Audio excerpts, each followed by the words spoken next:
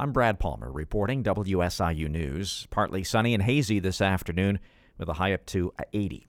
Governor J.B. Pritzker joined the U.S. Secretary of Education on the back-to-school bus tour at a stop in Springfield Wednesday. Raise the bar, lead the world is the theme of the tour. Governor Pritzker says that's just what Illinois is doing. We set our own standards state by state by state. So when Florida claims, for example, to have more kids that are at reading level, at a grade level, they set their standard low. And guess what? They exceed it. We set our standards high in Illinois, and we want our kids to strive, and our parents and our teachers to strive for those high standards. The education secretary says so much is asked of schools and staff these days that it's important for districts to partner with community groups to offer things like after-school programs. The funding gap between Kentucky's poorest and wealthiest school districts is widening, with potentially dire consequences for students and communities.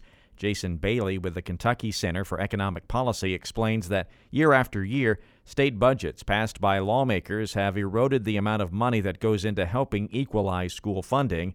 He adds now the gap between rich and poor school districts has reached levels not seen since the 1980s, when the state Supreme Court declared it unconstitutional. In 2022, the per-student gap between wealthy and poor districts reached more than $3,900, according to a report from the Kentucky Center for Economic Policy.